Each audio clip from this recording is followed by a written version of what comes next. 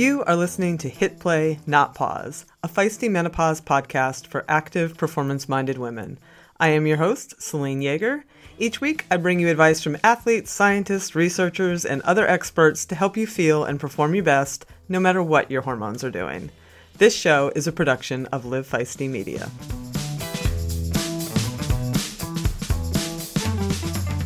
Hello, strong, feisty women. Okay, before we get to this week's show, I have a big announcement.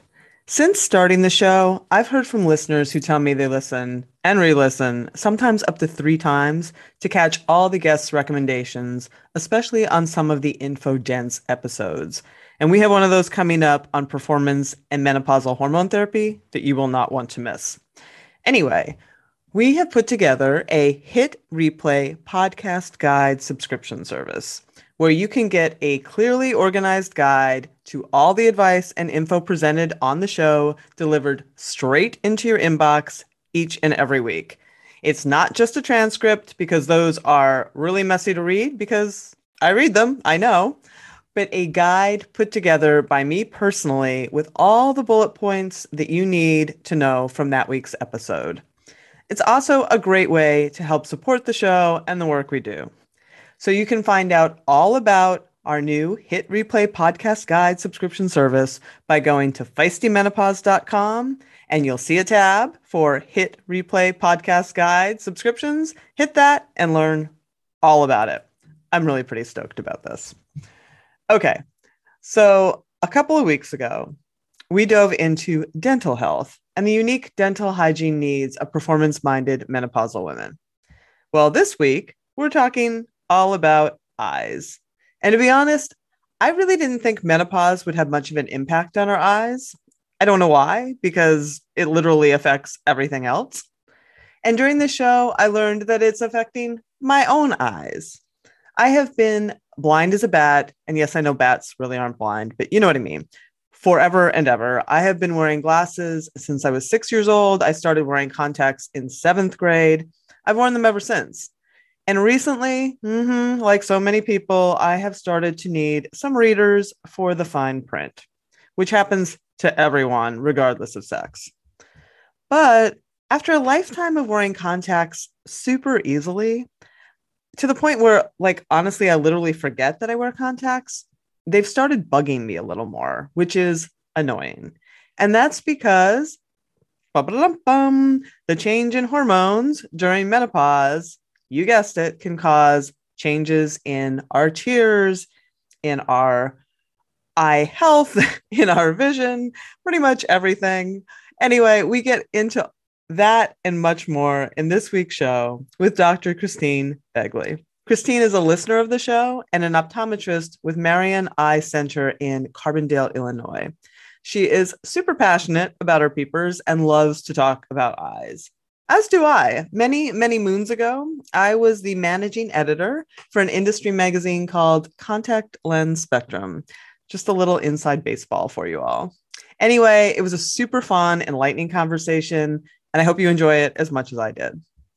All right, before we get to it, very quick reminder, you can find us at Feisty Menopause on Instagram and Facebook. We have that private Hit Play Not Pause Facebook group that you can join the conversation day and night. And if you have ideas for the show or feedback, hit me up at hitplaynotpause@livefeisty.com. Thank you, as always, for the hearts, the 5-star ratings, and the positive reviews. If you like the show, kindly subscribe and share it with your friends and on your socials. It really, really helps us to grow. Before we get to it, super quick moment to give extra thanks to our podcast sponsor, Inside Tracker. My LDL cholesterol rose pretty dramatically the last couple of years of the menopause transition there, and I used some of their supplement advice, and it has been on a significant downward trend. I also recently heard from a member of our community who was having terrible lower GI issues, especially while running, and her Inside Tracker report helped her discover that her white blood cells were high, and that led to her discovering a food allergy she didn't know she had. She changed her diet accordingly. No more GI issues. So thanks again, Inside Tracker, for your continued support of this show. Speaking of sponsors, enough of me. Let's have a few words about those awesome sponsors and get on with this interview.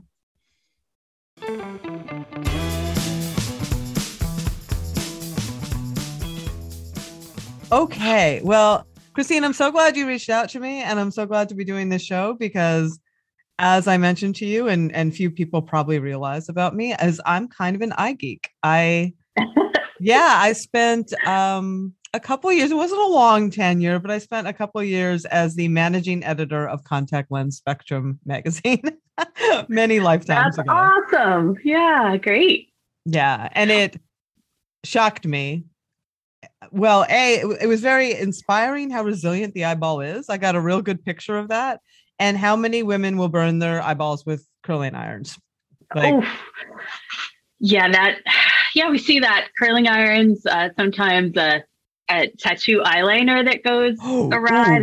It can be bad, but there's also a lot of good things about eyes, which we'll cover today from one eye geek to another. Yeah. It speaks to the resiliency of the eye. Yes. You mentioned maybe somebody had super glued their eyeball, which is another. Yeah, and I have to say I've seen that more than once, and it really still shocks me to no end that someone would put their bottle of artificial tears in the same drawer that they keep their super glue. I mean, why would you do that? But what happened? What is the outcome of that? So the outcome is usually pretty good, but it is a tedious process of usually cutting the eyelashes and then picking the glue off just one little bit at a time. It's not a pleasant experience for the patient or for me. Nobody likes to see that. If you take nothing else away from this, please separate those. Your junk drawer is filled with many things, I'm sure, and don't put your eye drops in there along with your Gorilla Glue. Okay, that will work. That's a good way to start this. Yeah, good takeaway. So let's start maybe, because I am coming in with this, like, everybody knows what myopia is and all these things, but like, let's start there. Because I'm sure, like myself, and a lot of people don't know this either, I have been wearing some sort of corrected lenses since I was 5 or 6. I was very myopic with a little bit of an astigmatism, but I started wearing contacts when I was in 7th grade. So I have a long history of working with your field. So why don't we start there? So you've been seeing eye doctors all your life. So, myopia or nearsightedness, that's often diagnosed in childhood. And, it's usually kids that can't see the board or can't see to make their order when mom takes them to McDonald's, that sort of thing. So we typically see that in childhood, and most prescription changes related to nearsightedness happen in childhood. And then there's the farsighted kids who come into us usually with some reading problems, or sometimes with some, just some vague complaints about school. And then it turns out they're a little farsighted, which is called hyperopia, is the 10-cent word for that. With hyperopic kids, it's often easier to kind of mask their focusing system. Children have very strong focusing systems and can often use that focusing system to kind of cover up a little bit of that farsightedness. And so that kind of leads us to adulthood. Well, just before we leave that, is that because the shape of the eye is not quite right, or what's happening with the refraction that is causing either of those two things in childhood? So in a nearsighted child, the eye is a little bit longer than it should be. So when the light comes in, focuses through the cornea and the lens, it's focusing a little bit in front of the retina. It's not directly on the retina. With hyperopia, farsightedness, the light is focusing a little behind the retina. So the eyeball's too short, or the cornea and lens combination just creates a situation where it's focusing a little bit off. So corrective lenses are put into place, and then the light focuses right on the retina where it should. And astigmatism, which we actually didn't. And astigmatism is a little bit more complicated, because the cornea, the front of the eye, instead of being perfectly round, spherical, it's a little bit more oblong. It's a little more football shaped rather than basketball shaped. So really, there's two prescriptions happening at perpendicular from one another. So that makes it a little bit more complicated of a prescription. when an eye, like say someone has perfect vision and we see great far away, and then we have to look at a book or a phone or whatever, our focusing system engages to look at something up close. So we see clearly far away, we focus up close. And what is that? Sorry if I keep interrupting you because I'm so curious about this, but like when you keep using that word focusing system, and that is curious, like when I'm mountain biking, I'm looking way, way, way far. And then sometimes I have to look really close and read my computer. Like what is happening to allow me to do those two things? That is called accommodation, or the layman's term is focusing. Because our eyes are really set for hunting and gathering, for looking far away most of the time with occasional looking up close. Our focusing system is designed to work occasionally looking up close. We tend to have more visual demands in our current society with phones and computers and tablets and a lot of electronic devices. So we're engaging that focusing system a lot more than normal. All of these things can look very different when our focusing system starts to noticeably change. And that happens in our 40s. So when someone is myopic, nearsighted, and they've had glasses all their life or contact lenses, sometime in their 40s, it seems strange to them that they start having trouble seeing up close through their glasses. They can pull their glasses off and kind of move things around and see just fine. But through their glasses, they're having trouble focusing. Now, a farsighted person, maybe a farsighted person that's managed to kind of mask that farsightedness by just using their focusing system a little bit more than normal, they start noticing that things are blurry far away and then really, really blurry up close. It's really the same mechanism. And people who've never needed corrective lenses will also start noticing this reading issue. Reading starts to change. Right. I really think it's a lot harder on farsighted and normal-eyed folks when they get to their 40s to suddenly have these visual problems. Myopic kids, you're pretty used to wearing glasses, and then you just shift over to bifocals and it's not that big of a deal. But boy, when you've had great vision all your life, having to wear reading glasses or eventually even glasses full time, it's kind of disheartening because you've always prided yourself on having great vision. So, but those changes happen because our focusing system changes. Now, anytime we focus on something up close, we have to engage our lens inside the eye. The crystalline lens inside the eye is in charge of all that focusing. There are two areas of the eye that contribute to the overall prescription of the eyeball: the cornea and the lens. And that lens has some flexibility. It has some movement to it. And that's what we use to look at things up close. But that flexibility changes. There's some theories that the lens itself hardens and isn't able to flex as much. There's some theories that perhaps it's the kind of the areas of the eye that assist in that movement that become inflexible, or that even there's resistance, or just that the lens gets too big, that starts to change over time and it doesn't have enough room to move. They're not really sure. That amazes me that we're still not really sure. Yeah. Right? I know it is kind of interesting. So it's just hard to visualize and appreciate in living eyes. So, and we can't really figure it out from, dissecting eyes after the fact. So, yeah. And so it's still theoretical. Which still, because if anyone figures out a surgery for that, they're going to be a multi-billionaire, right? Because we'll get to that in a little bit. Yeah. Because everybody is, do you have one?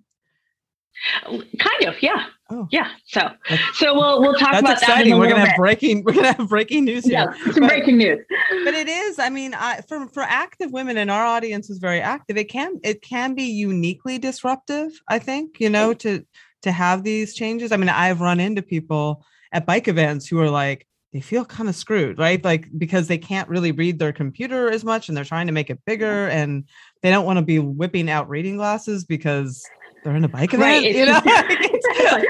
I do monovision and I do okay, which is and monovision has some drawbacks too, that I would think are pretty important, because you lose a little bit of depth perception, and that seems like maybe kind of scary for you.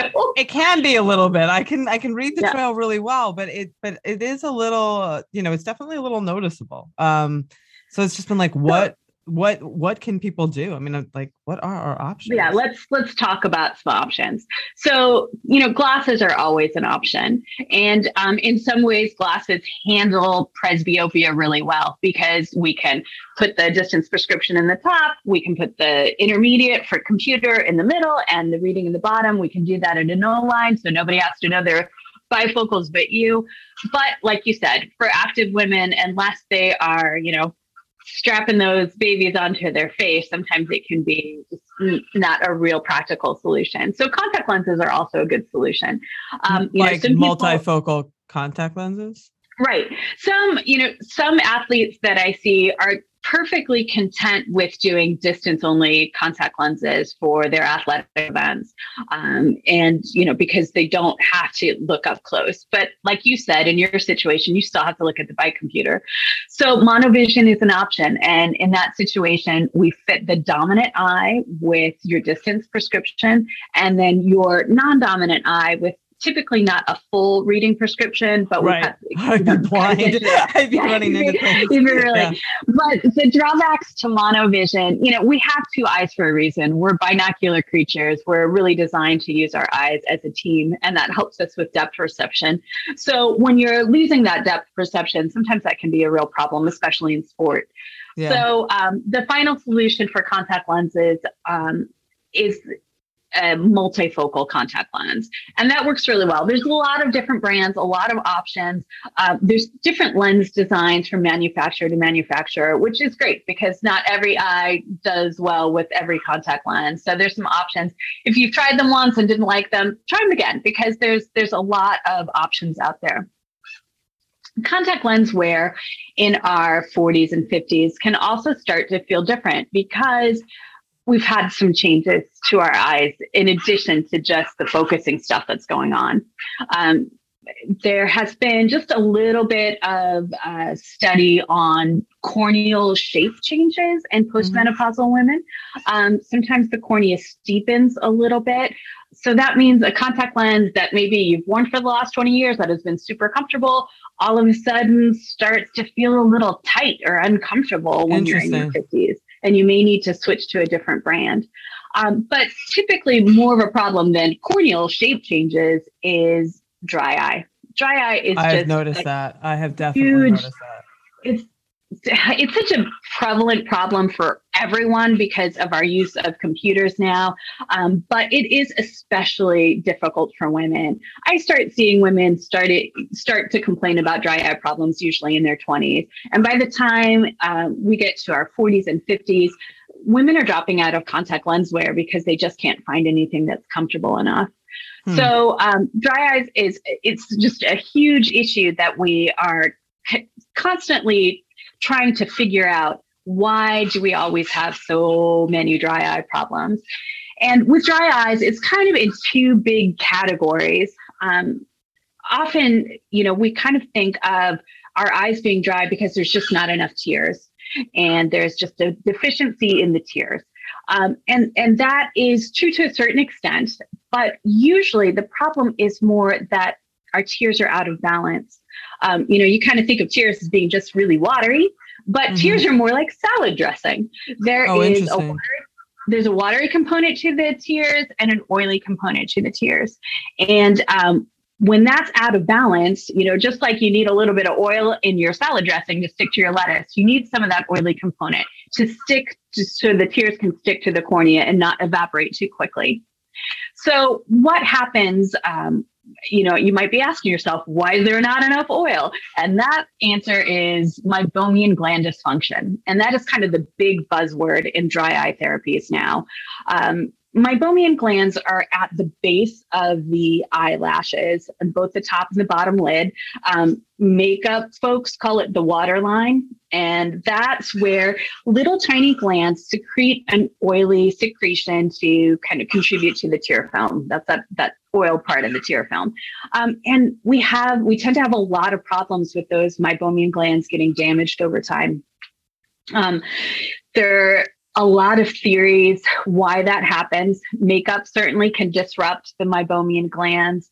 Contact lens wear, the friction on the back of the meibomian glands and the back of the lid.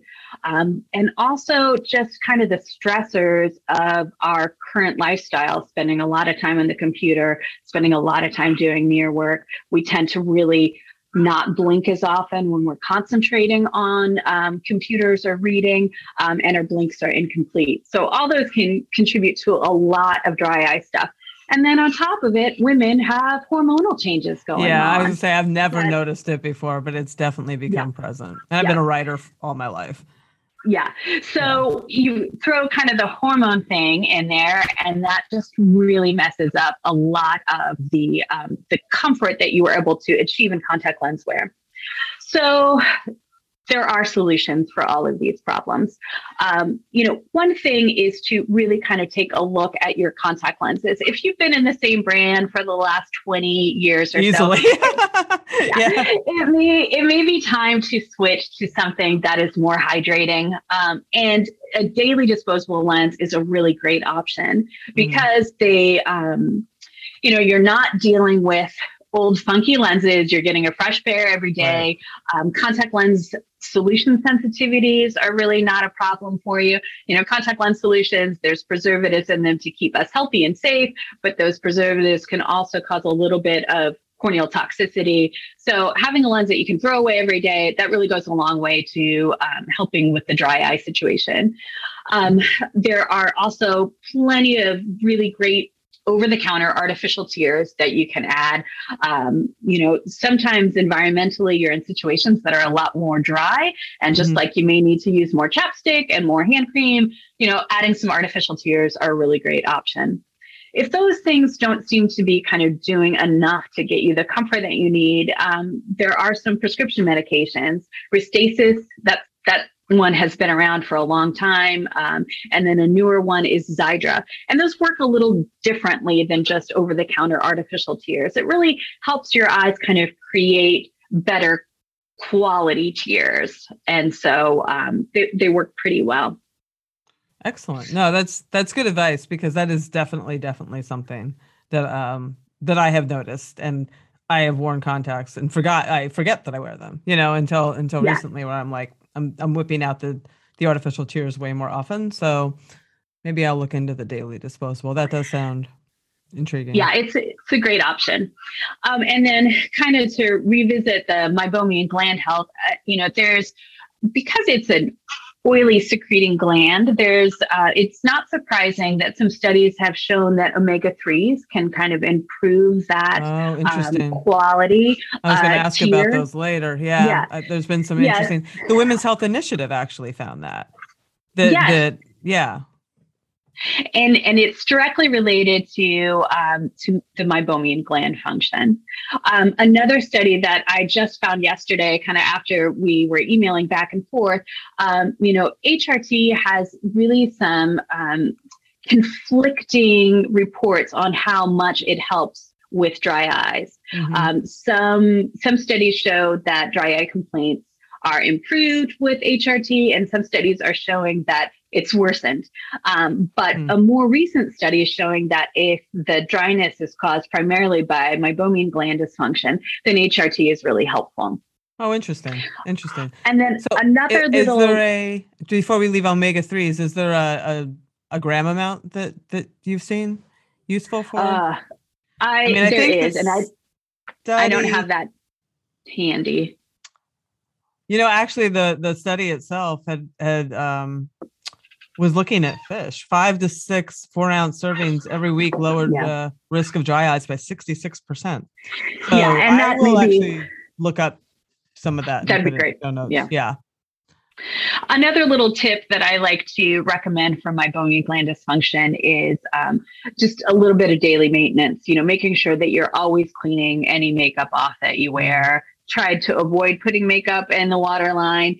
And then my favorite tip is something called a TheraPearl eye mask. You can find it at CVS, Walmart, Walgreens. They're little pearly masks that have instructions on the box for hot or cold. And the hot application is wonderful for meibomian gland dysfunction. You know, you want it on there for 6 to 10 minutes. And this is also a great, it's very relaxing. And a lot of my patients say that it really helps them go to sleep at night too. So that might be good for our that's a audience. great idea. Someone sent me one to test at some point. I was like, I'm not sure what to do with this, and it was more for like, if you have puffy eyes, I'm like, okay, whatever. But that is actually a good, that's a good tip. Yeah, it is. It's great. It's really keeps those little meibomian glands flowing. Yeah. Yeah. So is that hormone related? I mean, you said like if is there a hormonal component to that? I don't think that is kind of fully sussed out yet. Yeah. So I would stay tuned for that.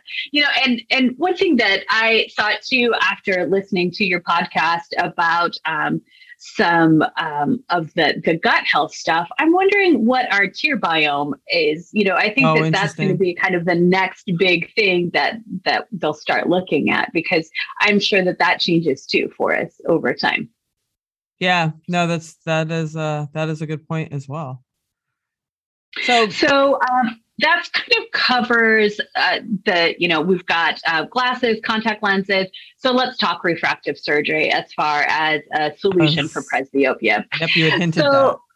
Yeah, LASIK is really designed, and that's the big one, that the big refractive surgery that everybody hears about, and that's really designed to help distance vision. Yeah. Some brave souls decide to maybe go with a monovision in LASIK, and I don't usually recommend that, because the nice thing you can attest to wearing monovision is that you can take them off and put distance glasses on, or put distance contact lenses in if you want some other options. But once that's, lasered into your corneas, you're kind of using that monovision for life.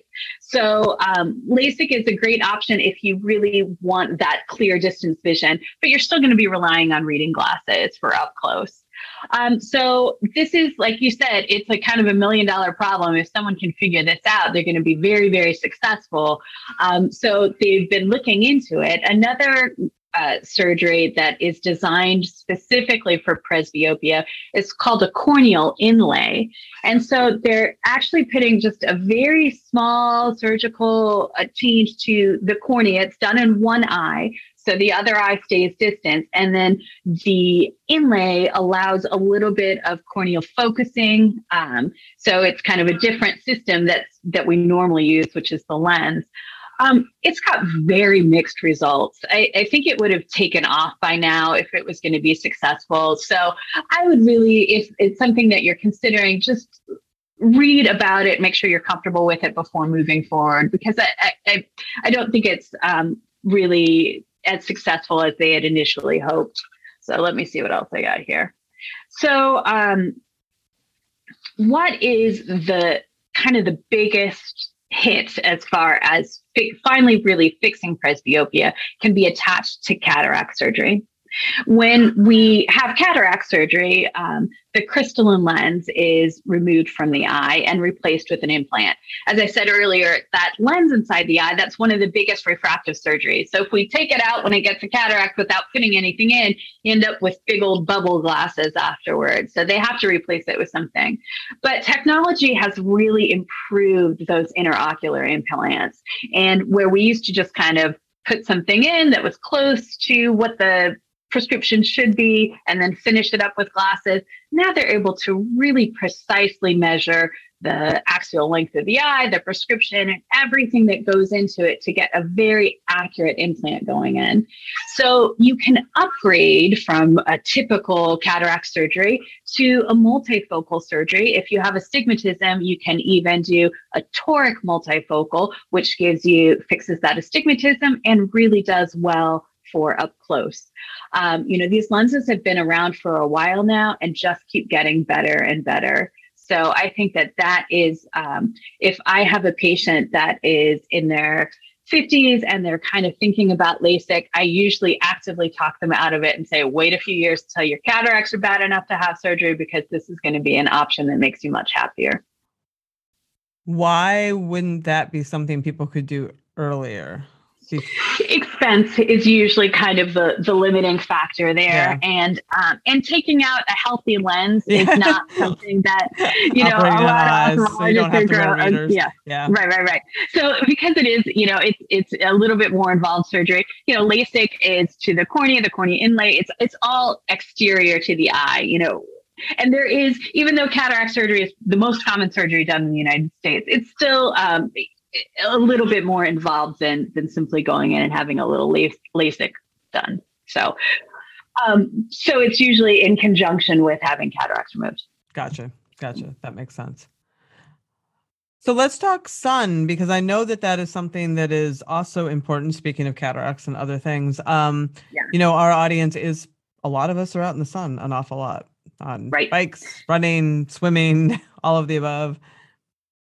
Yes. And I think dermatologists have done a great job explaining to people the importance of using sunscreen, but I feel like my colleagues and I are maybe not letting the world know that sunglasses are just as important. So protecting your eyes from the sun is, it's really up there with the kind of things that are going to protect you from potential problems later in life. So UV light has been associated with all kinds of things, including, eyelid malignancies, cataracts, age-related macular degeneration, the blue light spectrum, which gets a lot of press right now as far as what we're, electronic device, right. And if you kind of think about how much exposure we get, illumination is measured in lux, and we get 50 to 70 lux exposure of the blue light spectrum from electronic devices, and that's over 100,000 lux from the sun. So we're getting big exposure to that dangerous blue light spectrum from sunlight. So if you are, really conscientious about always throwing your blue light glasses on when you sit down in front of a screen, but not ever wearing sunglasses when you're going outside, you're really not helping. You just want to put those sunglasses on too. So wearing sunglasses, and for people who really are active in such a way that sunglasses are prohibitive, AccuView has a contact lens that has transition in it, which creates a lot of protection, UV protection and blue light spectrum protection. So that's an option too. And, it's not all doom and gloom if you haven't worn sunglasses all your life, because we are luckily talking about a population who is prioritizing health in a lot of other ways. Right. It's really active subset of people, and nutrition is a really important thing too. So I would say that while sun is something that we need to be very cautious of, there's other things that we can do to protect our eyes from, I'm kind of thinking cataracts and age-related macular degeneration. Cataracts are something that literally does happen to every single person. We all get cataracts if we live long enough. Whether they become visually significant, there's a lot of variables there. But can you explain to the audience what an actual cataract is? Yes. So the lens that we've talked a lot about today, that is very clear when we're children. It's perfectly see-through. And then over the course of our lifetime, exposure to UV light, exposure to blue light, it just starts to yellow and change with age.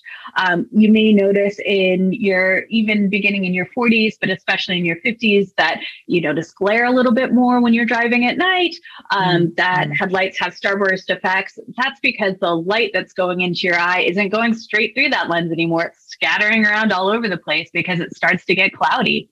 Gotcha. And at a certain point, that cloudiness, that haze in the lens becomes visually significant, and glasses and contacts can't really clear things up anymore. So the lens is removed and replaced with a new one. Gotcha. And we kind of talked about how that can benefit your refractive error in the long run too. Right. So age-related macular degeneration is a little more worrisome. Yeah. There's, a genetic predisposition to macular degeneration, but There's a lot of things you can do even if you do have a family member, grandparent or parent that had macular degeneration. There's a lot of environmental things that play into that too. Sunlight is one of them. So we covered that pretty thoroughly. Nutrition is a big one. I'm a big believer in trying to get nutrition from real food sources rather than relying too much on supplements. But sometimes you got to hedge your bets, and there are supplements that are really helpful for age-related macular degeneration. AREDS2 is kind of the one that's been studied the most. It is, I wrote down everything. I've written about that for AARP, the magazine. I can include a link to that story in the show notes. Yeah, and that would be great. That would be really antioxidants helpful. that are included in that have high been clinically proven. Yeah. Lutein and zeaxanthin, which are kind of the eye antioxidants. But, the AREDS2 formula, if you're not diagnosed with macular degeneration, can be a little bit of a heavy hitter. It's got a really high quantity of zinc, especially, which can, be a little bit hard to tolerate. So I don't really recommend it for if you're just kind of looking for general eye health. Totally. Thank you for specifying that, because I don't think that those high level of antioxidants are a good idea generally. But if you need them, great. It's like medicine, but it's not something like a daily vitamin just to pop.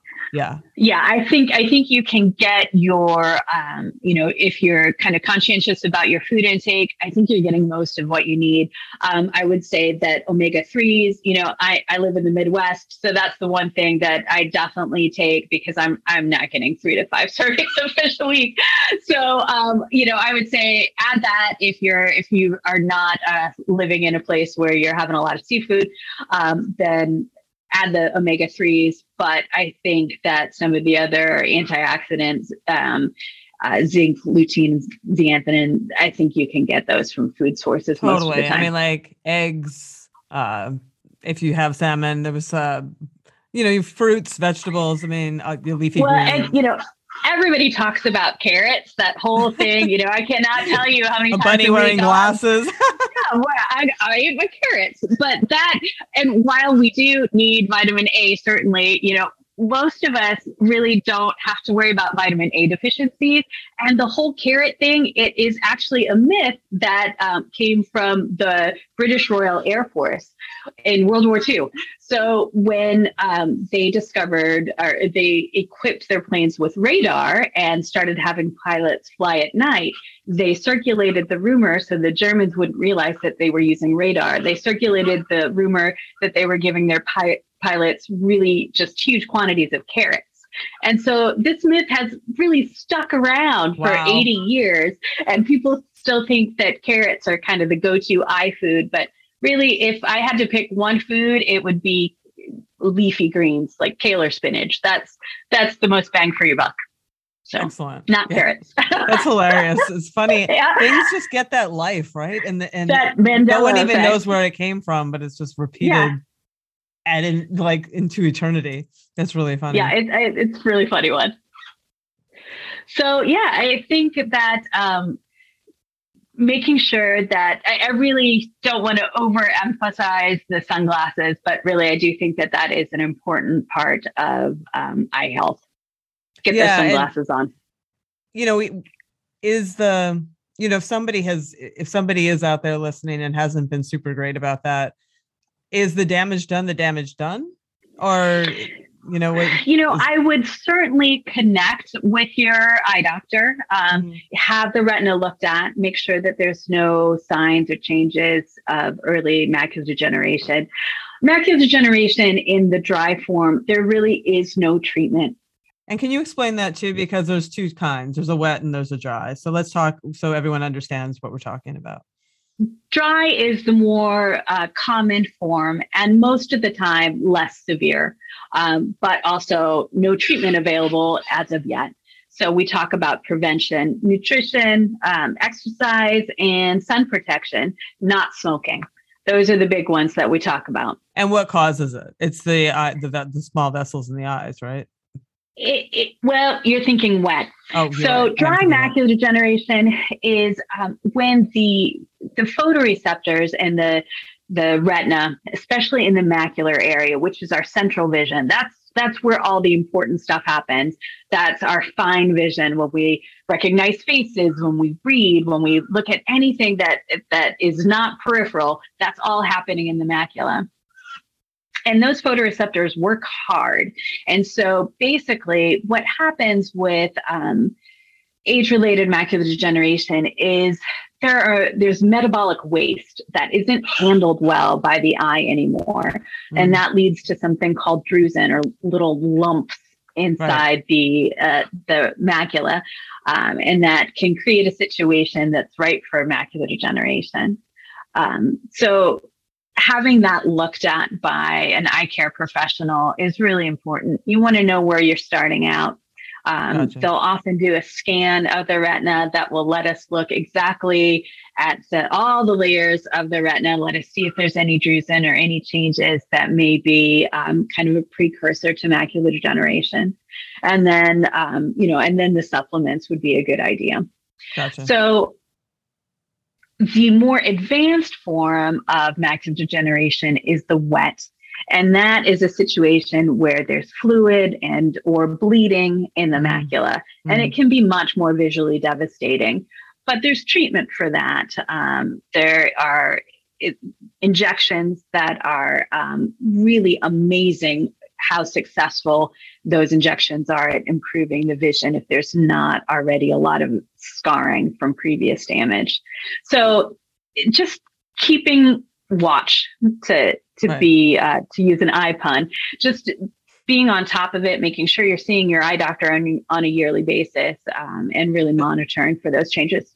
Well, that brings a really good point, because I have been seeing an eye doctor since I was like 7, right? Or maybe 6. But there might be women in this audience who have not ever seen an eye doctor, right? I mean, because you can just go to CVS and buy a pair of readers, 1.5 or whatever, like that'll help you read and not pursue, like, I'm sure that they're out there. Like, at what point should you 100% absolutely go get your eyes checked? Yeah, if you haven't had your eyes checked in the last 5 years, go get your eyes checked. Okay. And then really, once you're in your 50s, especially 60s, you really need to be connecting with your eye doctor once every other year. Yeah. Maybe more if there's something going on. Right. Well, they're also checking for, glaucoma, the little puff of air that they do, like all these kind of tests that they do. Yeah, there's a lot of ocular health concerns that need to be addressed as we get older. As a lifelong runner and cyclist, I am stoked to announce that Tifosi Optics has come on as a podcast sponsor. The beauty of Tifosi sports glasses is that they hit all the marks. They are shatterproof polycarbonate, so the lenses not only reduce glare, but also offer scratch resistance and complete eye protection. They stay put. They have little hydrophilic rubber nose pads that actually get more grippy the more you sweat, so they stay secure and don't slide down your face even when you're running in sauna-like conditions. No matter what sport you do, they have a shade for your activity, including tennis, fishing, pickleball, running, cycling, and just hanging out at the beach. And they are super reasonably well priced, which is very hard to find in a sea of overpriced eyewear. And they just look freaking rad. So head on over to TifosiOptics.com and use the code FM, capital F and capital M, like Feisty Menopause, number 20, FM20, to get 20% off your order today. I'll put a clickable link in the show notes to make it a snap.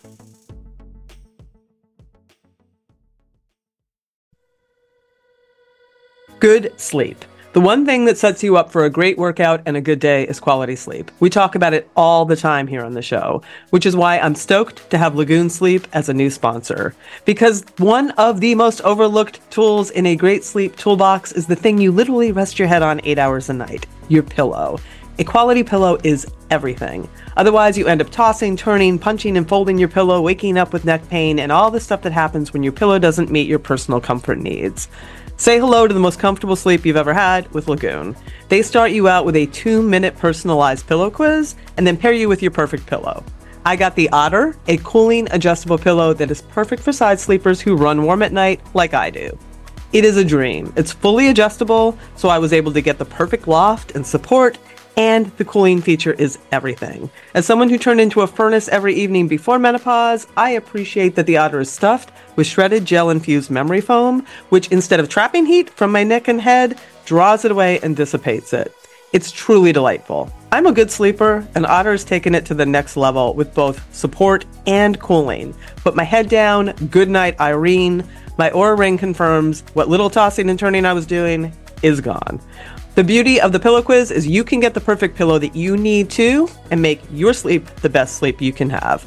Go to lagoonsleep.com/hitplay and take the 2-minute quiz to find your perfect match, and then use the code HITPLAY, all caps one word, for 15% off your first purchase. Sweet dreams.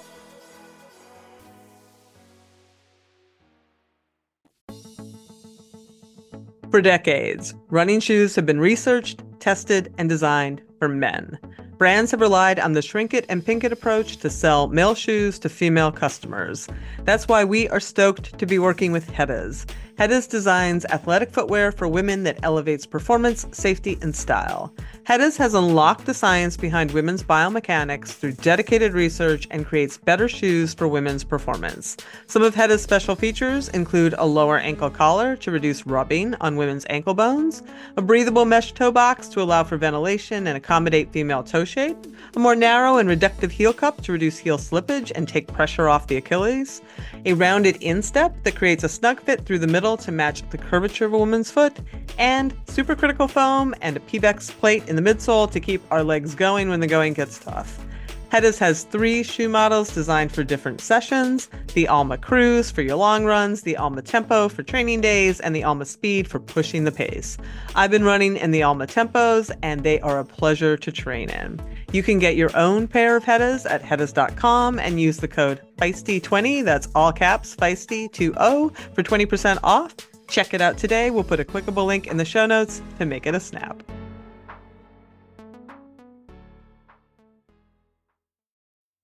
Musculoskeletal health is everything during menopause. Everyone knows how much I love Joint Health Plus from Previnex, which has helped me get back to distance running after arthritic toes stopped me in my tracks. Now they have a product that has become my go-to for muscle strength and recovery, Muscle Health Plus.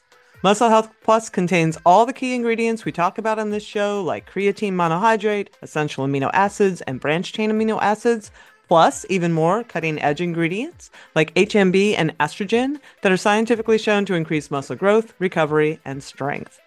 I use it every day during my early morning lifting sessions, and there's no question that it helps my power during those workouts and my recovery after. Plus, I love having everything I need from the best high-quality ingredients in one reasonably priced shake. I've also heard from fellow users who have had bloating or GI upset in the past from creatine that haven't had any of that with Muscle Health Plus. I make my shake with almond milk and espresso, but it's also good with ice cold water, which makes the flavor really pop. As always, you can get 15% off your first order with the code HITPLAY, all caps, one word, at Previnex.com. That's HITPLAY, all caps, one word, at Previnex.com. Do your muscles a favor and head on over and get some today.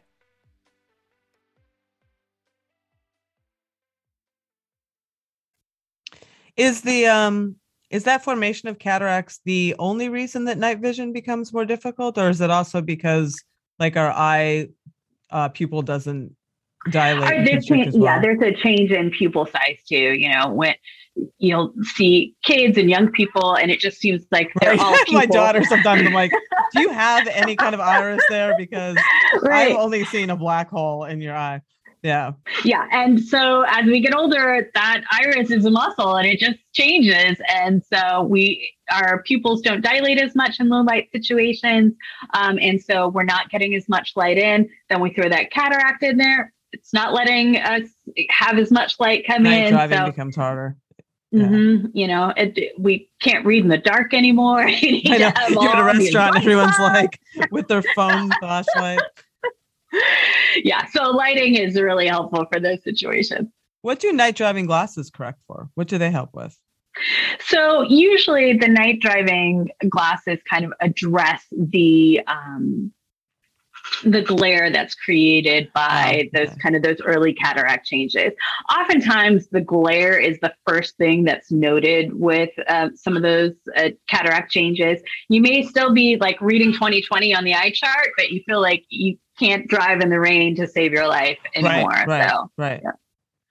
And then I'm glad you said that the iris is a muscle, because I did want to ask, it came up in one of our membership groups, if eye exercises, like exercising your eyes, does anything. Is there anything to any of those methods where I don't know, massaging my eyes, I'm trying to focus, or I don't even know what I'm doing with my eyes to do those exercises? I kind of looked into some of what you had mentioned, and I don't think that those really have any merit. There is a subset of optometry called vision therapy, and I do think that there are some benefits from those sorts of eye exercises, but it's a little different. Those are specific, working on visual problems that can be improved by training the focusing system, and it's a little bit different. But for presbyopia, there's really nothing that can change that system change, because that lens inside the eye, it just really doesn't work the way it used to. So as much as I'd love to say that you could eat your way or exercise your way into not needing reading glasses, there's no way to do that. But I did want to mention the drop Vuity, which is kind of a new thing on the market for presbyopia. Vuity, Vuit. Yep. And it is a drop that actually is kind of a repurposed glaucoma medication that allows the visual system to see up close a little bit. It's kind of got mixed reviews. I think for some patients it works really well, but it has to be kind of the ideal setup to really get you without reading glasses.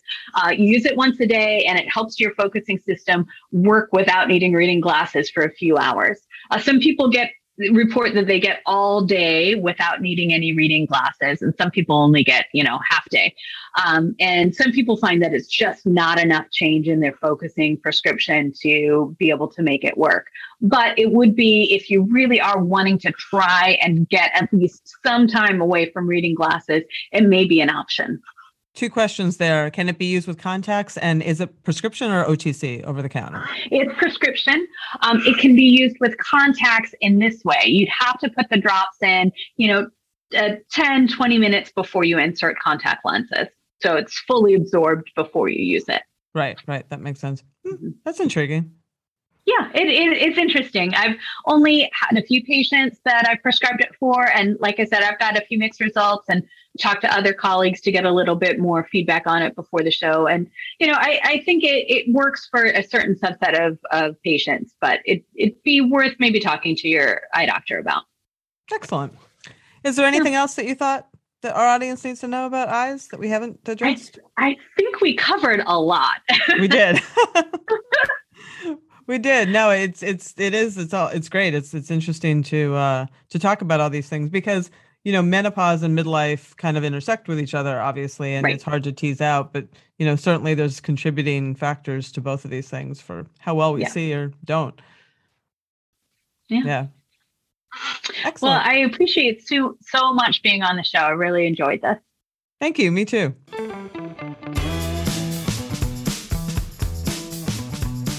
Well, that's our show. Join me next week when I sit down and talk to barbell strength coach and podcast co-host of More Female Strength, Cassie Neiman. We talk about, you guessed it, female strength, lifting heavy, and much more. So come on back for that one. And until then, as always, stay feisty. And don't forget to check out our new podcast guide subscription service. See you next week.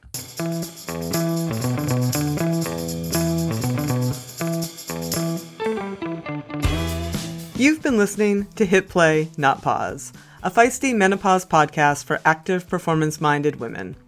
I'm your host, Celine Yeager. The show is edited and produced by the strong, talented, and amazing women at Live Feisty Media. Follow us on social media at Feisty Menopause, and please help us spread the word. Screenshot and share this episode on your social media channels with the tag @Feisty Menopause. Share the show with your friends, And please subscribe, like, review, and rate this show wherever you get your podcasts. Word of mouth and good reviews make it easier for other listeners to find. Thanks for listening, and as always, stay feisty.